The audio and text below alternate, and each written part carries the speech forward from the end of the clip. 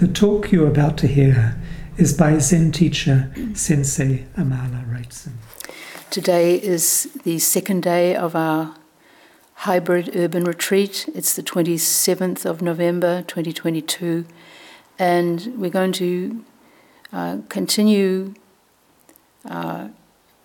reading from and commenting on our appointment with life, the Buddha's teaching on living in the present. And this is translated with a commentary by Thich Nhat Hanh into the Vietnamese, and then from Vietnamese into English by Annabelle Laity.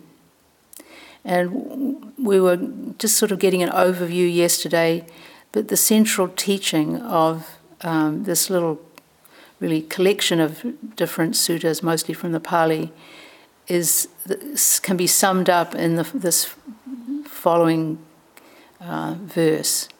Let go of what is past, let go of what is not yet. Observe deeply what is happening in the present moment, but do not be attached to it. This is the most wonderful way to live alone. And just for people who weren't here yesterday for Teisho, this living alone really refers to being, I could say, all one.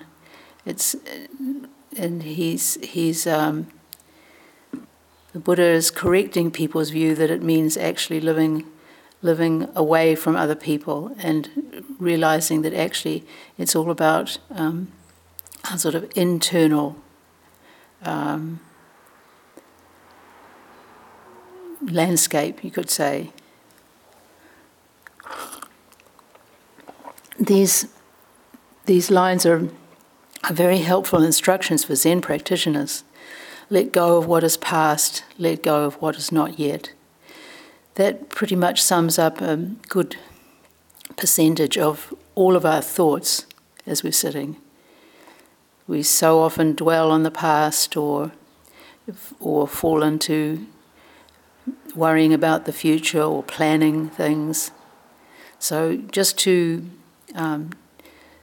break it down into these two categories, if you're thinking about the past, going over what happened in a certain time or situation, then to let go of it. And if you catch yourself planning or worrying, to let go of that. It hasn't actually happened yet. It's something we're just creating in our minds. So it can help to break down our thoughts into these two major categories in order to catch ourselves when they take us over. And then thirdly, observe deeply what is happening in the present moment, but do not be attached to it. This really sums up what our practices are designed to do, to help us, facilitate us getting into the present moment. What is happening right now? What is that? Not to be overwhelmed by it, but to have enough spaciousness in the mind that we can appreciate what is happening right now. And then the verse ends, this is the most wonderful way to live alone.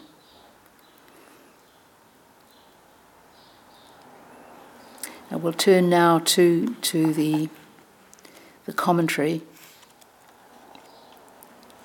And this first section that we'll be reading from is headed up, Do Not Reject the World and Society.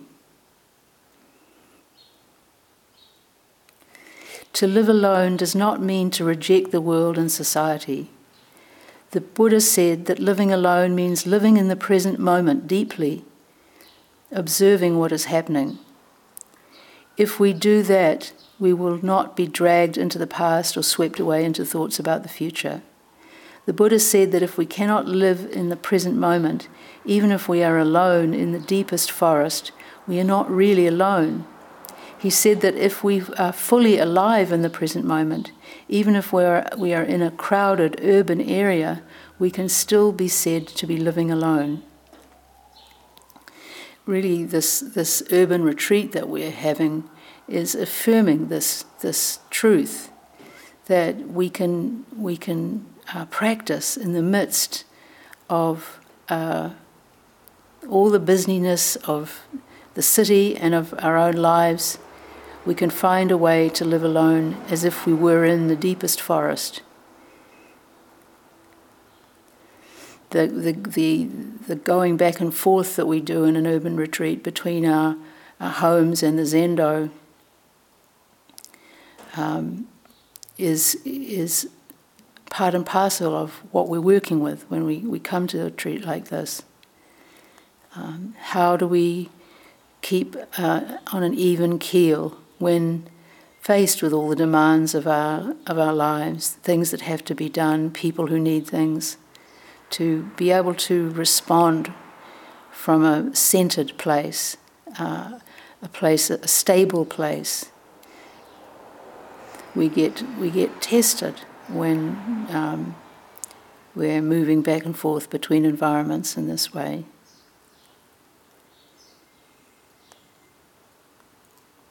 Buddhist meditators know the importance of practicing in a community. That is the meaning of the phrase, "I take refuge in the Sangha." Probably for most of us, the place where our practice is most tested is in our relationships. How do we respond to someone's need when we're busy and already feel like we've got enough on our plate? How do we respond when the people we live with don't live up to our expectations in one way or another?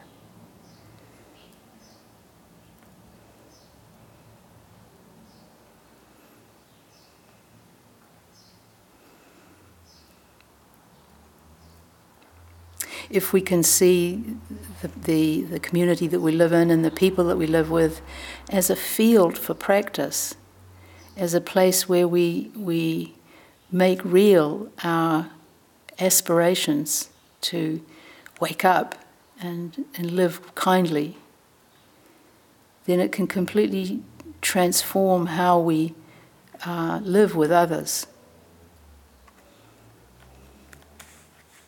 Thich Nhat Hanh goes on to say, a Vietnamese proverb goes, soup is to a meal what friends are to the practice.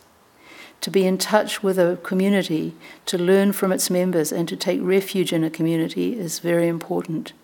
To discover the way of being alone in a practice community is something we need to do.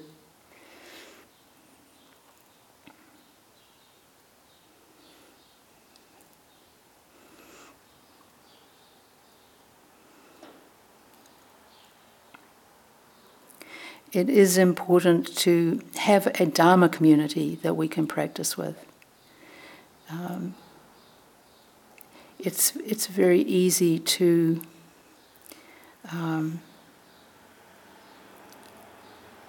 get caught up in our day-to-day activities and lose sight of why we want to meditate, why we want to practice. And having contact regularly with a community can help to remind us and keep us on track.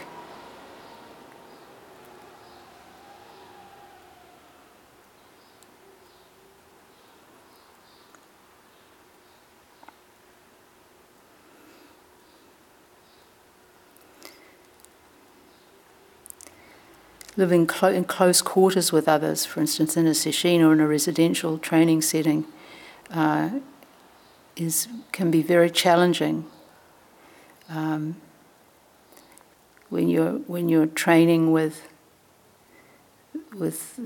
people in a structured environment and working together, eating together, sitting together, it can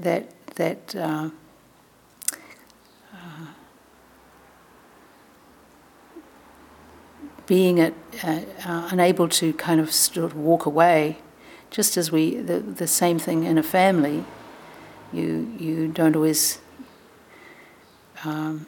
What do they say? You choose your friends but not your family. Well, that probably isn't a Buddhist notion, because in some sense we do choose our family in the sense that we are karmically linked to them deeply.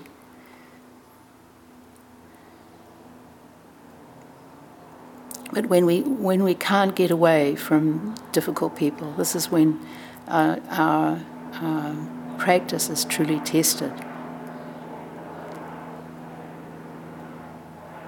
I was talking to somebody about this, and she is associated with a church community, and sort of half jokingly she was saying, well, if we had to be with each other 24/7, we might not think we were such a loving community. It's easy or fairly easy to be friendly with somebody you see once a week, but can we keep that up? Can we live out of a place of forgiveness around people who we are with very much more than that, day in, day out? We'll say more about forgiveness later, but it's in terms of the first of these admonitions from the Buddha, let go of what is past. Forgiveness plays a very important role, and we'll come to that later.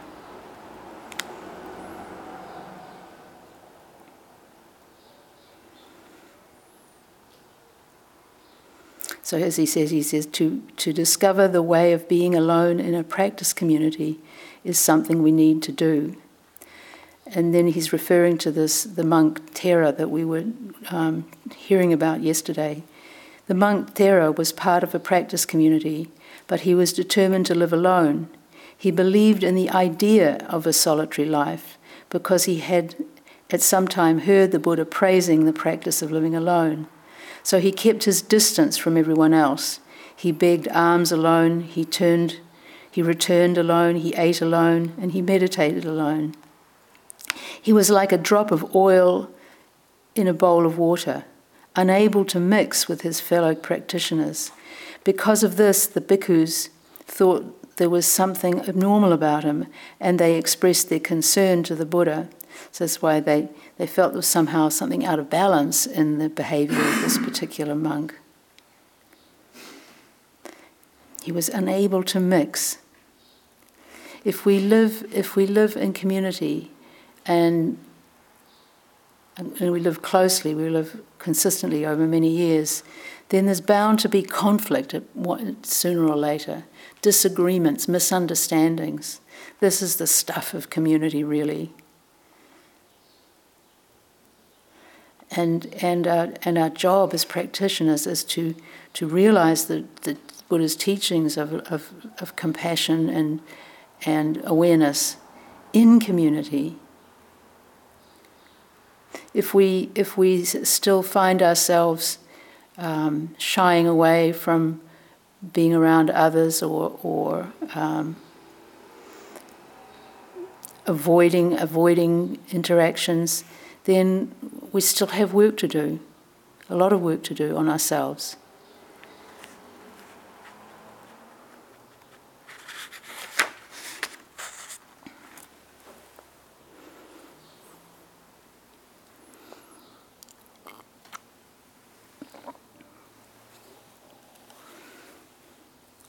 The Buddha was very kind. He did not criticize Thera. He only said that Thera's way of living alone was not the best way of doing so.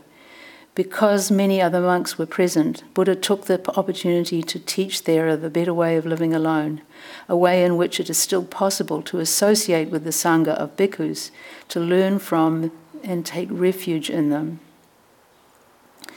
It's noticeable when we were reading the sutra yesterday that how gentle the Buddha was in his feedback that he gave to Thera. You could say he was practicing right speech and not speaking in a harsh way that this monk would not be able to hear.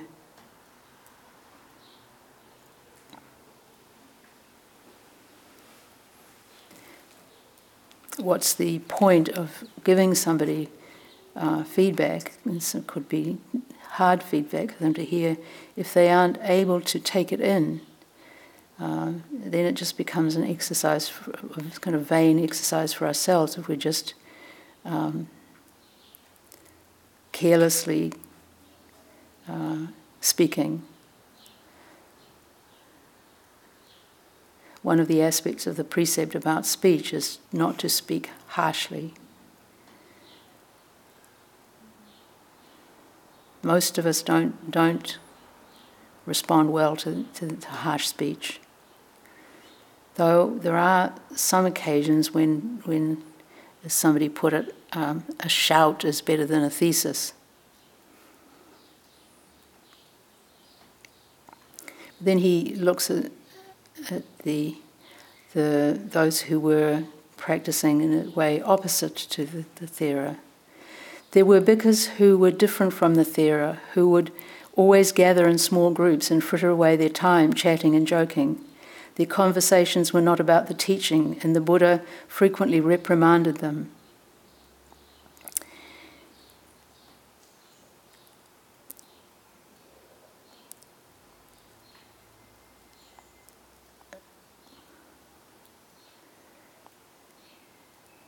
When we hear these references to monks, we can just translate that for ourselves into people who seriously want to practice or who are practicing seriously.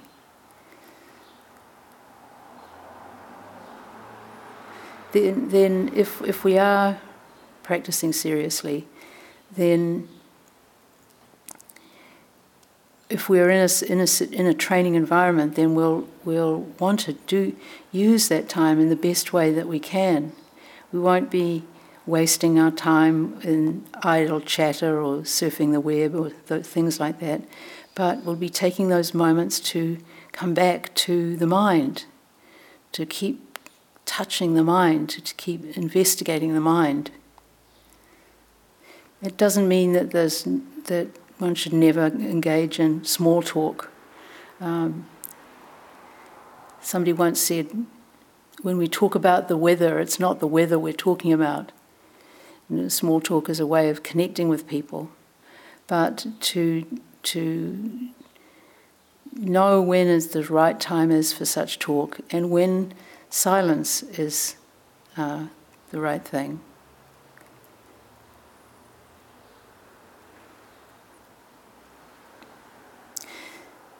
He continues, there are stories throughout the suttas in which the Buddha advises or chides the monks who act in a noisy and undisciplined way, not knowing how to keep body and mind in check, not knowing how to spend their time usefully in practicing walking and sitting meditation, and observing deeply things as they are in the present moment. When I first became a monk, my master gave me a copy of the book Words of Discipline of Master Ki Son. I will never forget the sentences in which Master Ki Son reprimands practitioners who, after the midday meal, gather in small groups and talk about meaningless things. Ki Son's words of advice have often come back to me and served as a reminder. When we live in a practice community, there should always be at least one or two people who serve as role models. Sometimes we only need to watch them standing, walking, speaking, or smiling in mindfulness, and we feel steady in our own practice. The fact that we know the better way to live alone does not prevent us from enjoying and benefiting from the presence of such people. On the contrary, it is because we know the better way to live alone that we have the ability to observe them and deeply appreciate them.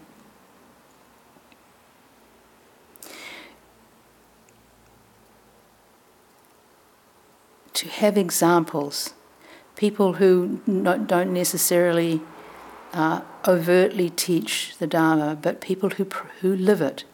To see such people, to live with such people is so helpful.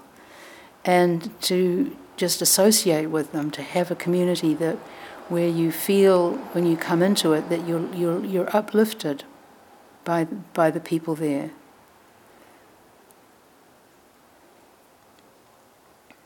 As I said, there are times when talk can be very helpful. We don't have to be aloof or silent all the time. But to direct our thoughts, to direct our awareness to the Dharma as much as we can when we're around others who are like-minded. Example of a time when talking can be very helpful is after our retreats or sessions. We'll often have tea for a 7-day session. We have both a dinner and then a brunch the following day.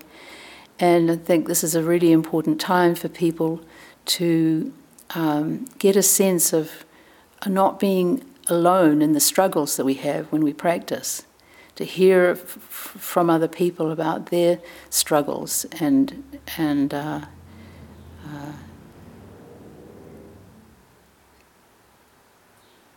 get a sense of what the normal kinds of things that come up in intensive practice.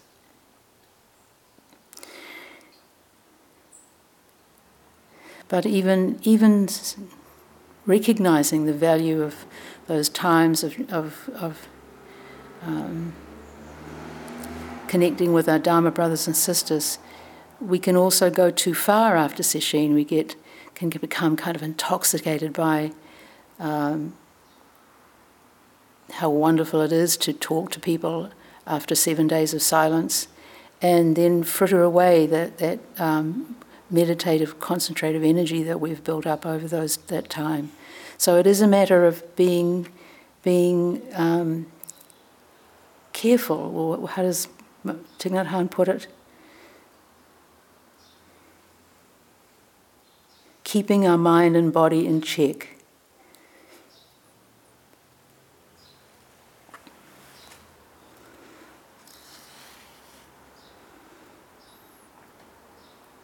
To be in touch does not mean just to talk with the other person. When we are in touch with the blue sky, for example, the white clouds, the green willow or the rose, we do not communicate with them only in words. We recognize and accept these things and feel their warmth. Confidence springs up in us, and we learn a lot from their presence. In this way, we are able to profit from the third jewel, the practice community. So he's continuing to talk about these people in a practice community who can serve as role models. The importance of having mentors in practice, not just the teacher who you may feel is somewhat remote, but people closer to us that are maybe more our age or a similar experience. For Richard and me, there were two Swedes at the centre when we were first training that fulfilled that role for us, of people further along in their practice, but that we could really relate to as friends. And these relationships are so important, and they're so profound.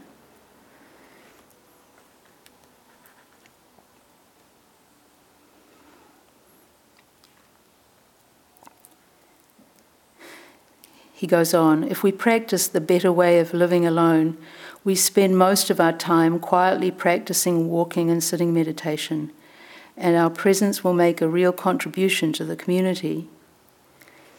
Unlike Thera, or the ones who gather after meals to talk about things that are not important, every step we make adds to the quality and stability of the practice in the community. This is so true, and especially when we're sitting together in retreats, we become very, very aware of each other and the energies that are being put out. So to really understand that in terms of, for instance, not moving while during a round, that we're doing it not only for ourselves so that we can concentrate and gather our minds more fully, but also so that others can do the same thing, the people we're sitting with. Our whole practice in a retreat setting like this is one of gratitude. The bow that we make at the end of a sitting, for instance, is just acknowledging, and we do this again and again, acknowledging the help that we get from the sitting of other people, the pooled, concentrated energy that we can realize in a silent practice together.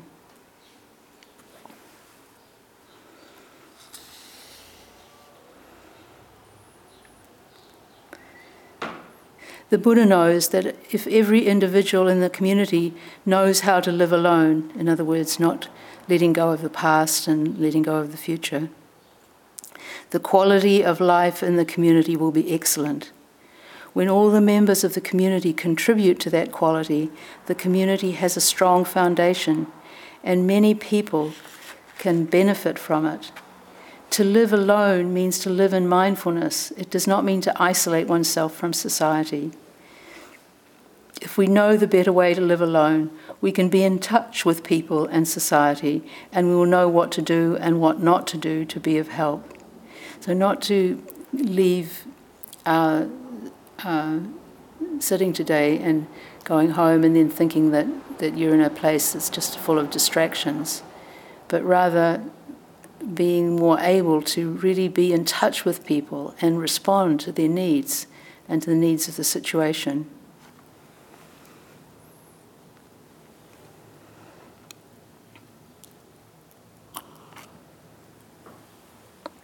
The next section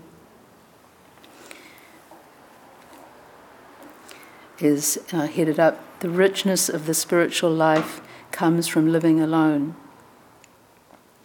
If we live in forgetfulness, if we lose ourselves in the past or in the future, if we allow ourselves to be tossed about by our desires, anger, and ignorance, we will not be able to live each moment of our life deeply. We will not be in contact with what is happening in the present moment, and our relations with others will become shallow and impoverished. We can be so caught up in our thoughts about the past or the future that we can't really hear or see other people.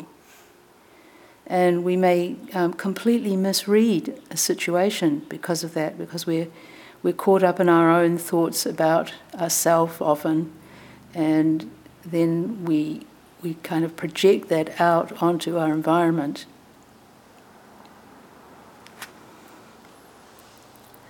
Some days we may feel hollow, exhausted, and joyless, not really our true selves.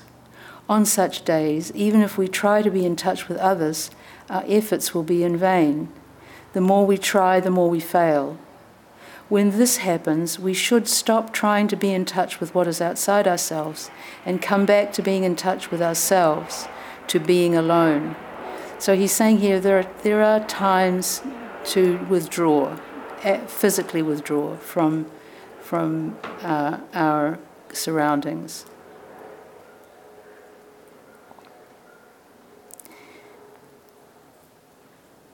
We should stop trying to be in touch with what is outside ourselves and come back to being in touch with ourselves, to being alone, the more literal sense. We should close the door onto society, come back to ourselves and practice conscious breathing, observing deeply what is going on inside and around us. We accept all the phenomena we observe, say hello to them, smile at them. We do well to do simple things like walking or sitting meditation, washing our clothes, cleaning the floor, making tea, and cleaning the bathroom in mindfulness. If we do these things, we will restore the richness of our spiritual life. I think this is very good advice. If we find ourselves particularly in a place of ill will or anger or agitation, to know that we're out of sync, we're out of touch with our inner life, and to take some time, quiet time, to reconnect there, and then we'll be ready to return to relationships and all the hurly-burly of our daily lives. And it's a way also of understanding our sesshin. Our sesshins are not done just for their own sake, but so that we can return to life and be responsive and loving.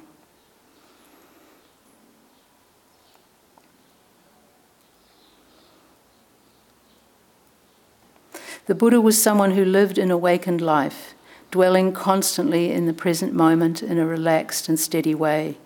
There was always a richness about him, a richness of freedom, joy, understanding, and love. Whether he was seated on a rocky crag at Vulture Peak, in the shade of the bamboo groves of Venuvana Monastery, or under the thatched roof of his hut in Jetavana, Buddha was Buddha, unagitated, content, and of few words. Everyone could see that his presence contributed greatly to the harmony of the community. He was the main pillar of the community. For the monks and nuns, just to know that he was nearby had an active influence on the community. I think this is one of the ways in which there being a teacher in a community works, is that people they living with somebody or being around somebody who they feel is their, you could say, spiritual better or role model, then that they lift their own behaviour. There may be quite a bit of projection involved in it, but it can be healthy to look up to people in the community and live up to those values that they have.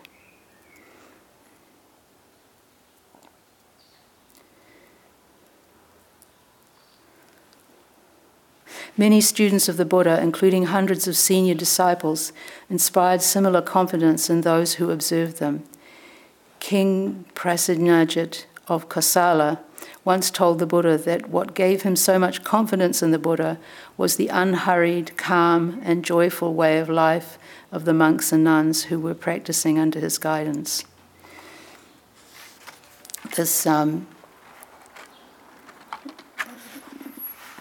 confidence that one can get from being around people who are living the way to some degree.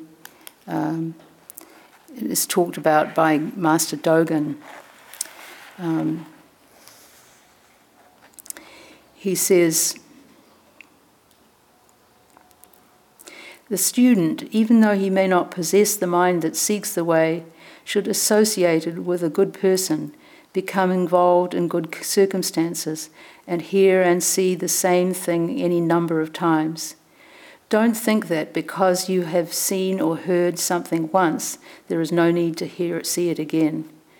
It's reassuring to hear this from Dogen, because a teacher often will be saying the same thing over and over again. But that's what we need. Sometimes we need to hear something many times before we truly have it sink in. For those who have already aroused the mind that seeks the way, each hearing serves to polish the mind and make for progress, even though the subject may be the same. Those who do not have this mind may not gain very much on the first or second hearing, but if they keep listening steadily, it will slowly soak in, as a garment that gradually gets damp from walking through the fog and dew. If they hear the words of a good person many times, shame naturally arises for not having the mind that seeks the way, and that mind will truly arise of itself. Therefore, no matter how familiar they are to you, you must look at the sacred scriptures many times. Although you may have heard the words of your teacher many times, you must listen to them again and again. Gradually, your mind will be stirred to greater depths. Do not repeatedly draw near to anything that hinders the practice of the way. No matter how painful or difficult it may be, draw near to a good friend and practice the way. It's a beautiful image, this sense of walking through a mist. And without our even knowing it, our clothing becomes damp. We assimilate something. We absorb the teaching, and then it starts to be really active in our lives.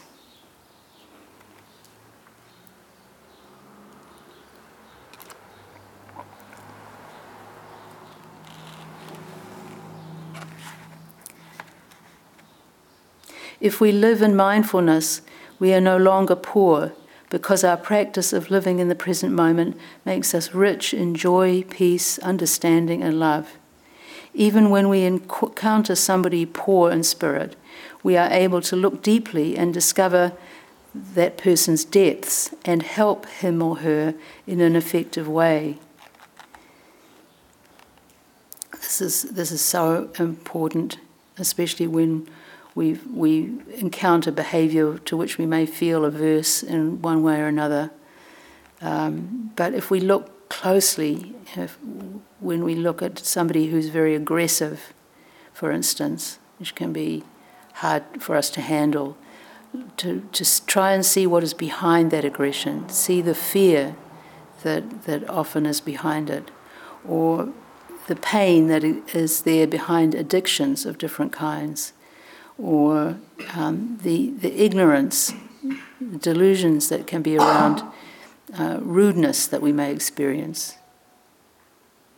So this is what looking deeply means, to go see beyond appearances, beyond the surface.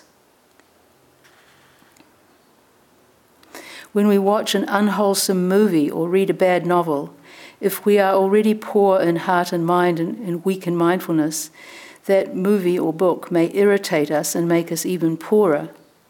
But if we are rich in mindfulness, we will discover what lies in the depths of the film or the novel. We may be able to see deeply into the inner world of the person who directed the film or wrote the novel. Looking with the eyes of a literary or film critic, we can see things that most people do not see, and even a bad movie or book can teach us. Thus, we are not impoverished by reading that novel or watching that film. Maintaining full awareness of each detail of the present moment, we are able to profit from it. This is the better way to live alone. I think this is true up to a point, but we might also just become aware of how short life is and not want to seek out bad movies or novels. Choose what we read. Choose what we expose our minds to. But if we do encounter something like this, to extract what we can from it by looking into what might be behind the bad film or book. The next section is entitled Internal Formations. The Knowing the Better Way to Live Alone Gatha begins with the line, "Do not pursue the past." Pursue the past means to regret what has already come and gone. We regret the loss of beautiful things of the past which we can no longer find in the present. The Buddha commented on this line as follows: when someone thinks how his body was in the past, how his feelings were in the past, how his perceptions were in the past, how his mental factors were in the past, how his consciousness was in the past, when he thinks like that and gives rise to a mind which is enslaved by those things which belong to the past, then that person is pursuing the past. Now, again, for people who weren't here yesterday, these 5 things that the Buddha mentions that people dwelling on, meaning pursue the past, are the skandhas, or the just different elements that make up our experience of being alive, body and mind, essentially. We can take one of these just and give an example. So,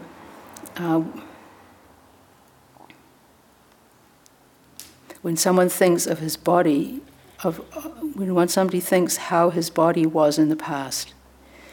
So I actually caught myself doing this morning as I was doing some stretching exercises, of feeling getting into a certain posture and feeling like, oh, I'm more stiff and I'm less flexible today than I was yesterday, and that's just an observation. But then we can attach a story to it, a worry about, okay, if I'm like this now, how will I be in the future? A story about having a degenerative disease and so forth, and that is pain producing. And it's disempowering because I can't do anything about the future, but I can do something in the present. I can make sure I don't skip my exercises so that I stay as flexible as I can.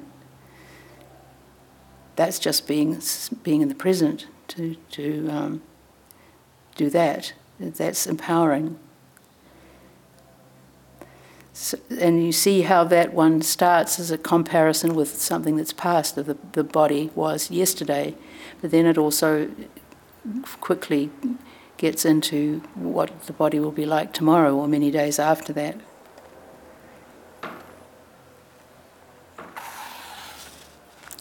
And we can, if we dwell on these things, we can become enslaved by them.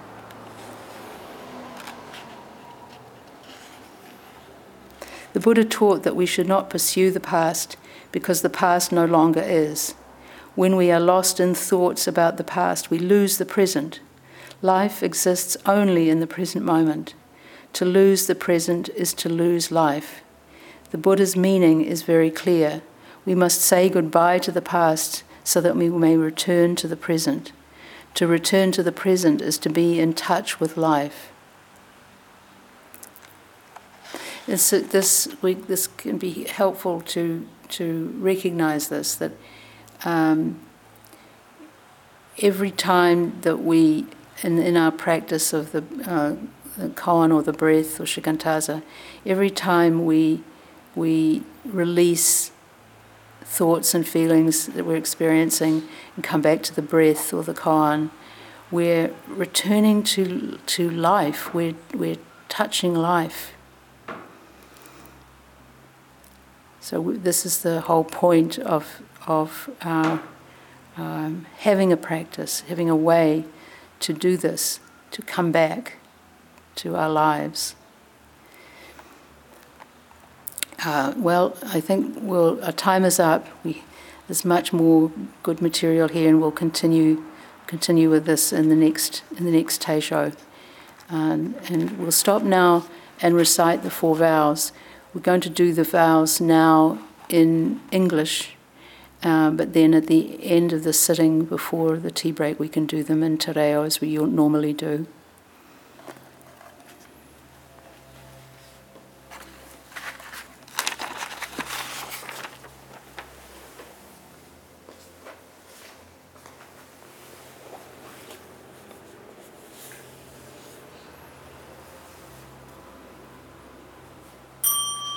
All beings without number, I vow to liberate.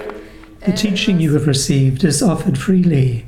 If you would like to make a donation to support the continuation of this podcast service or learn more about practice opportunities at the Auckland Zen Centre, please visit www.aucklandzen.org.nz.